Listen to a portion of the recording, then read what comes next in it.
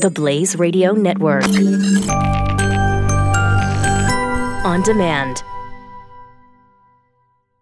The Boston Globe has been contacting newspaper editorial boards all across the country. Okay. They put out a call. They're organizing a, quote, coordinated response to Trump's escalating enemy of the people rhetoric.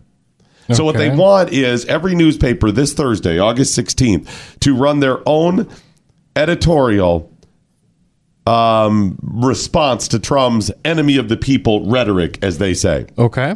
This is what they said. We propose to publish an editorial on August 16th on the dangers of the administration's assault on the press and ask others to commit to publishing their own editorials on the same day. So what they're saying is we want to collude with newspapers all across the country to stand as a free press. They want at this point, there's over 100 that have already signed up. It may grow even more. They're saying we must stand united to be independent. Wow. This is the whole purpose, that they're all colluding. Yes, against him. They're making his right against him. I support a free press more than they do, actually. I'm the one out there absolutely every day, even as I've said over and over when it comes to free speech, saying I can make arguments that they're not willing to make about the importance of free speech and what is protected under free speech, even screaming fire in a theater, as we've discussed. But you're saying, hey, let's all get together and tell him we're not all in on it against him and how dangerous it is when he says we are. You all with me?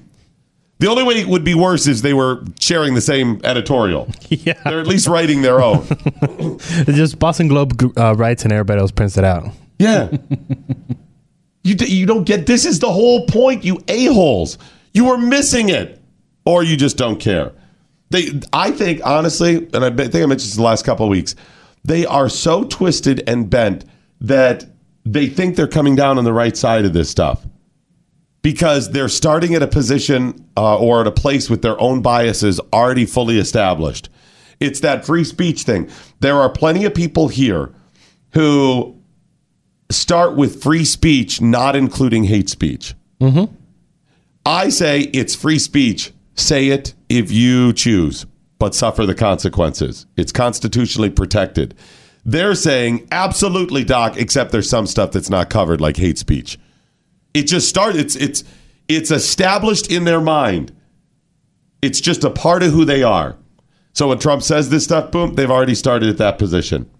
He is right about the fake news. Fake news, whatever you call it, misreporting, propaganda, and bias is our enemy. Of course, it's lies. If I lie to you, that should be considered an act of an enemy. I mean, not a little lie. Like, Chris, you look great today. You're losing weight. Nicely done. You look thin. A little lie like that. Okay. Whoa. But if I'm actually lying to manipulate you to steal money or hurt you, which they clearly are, trying to hurt him and the people by being biased with their propaganda, of course it is.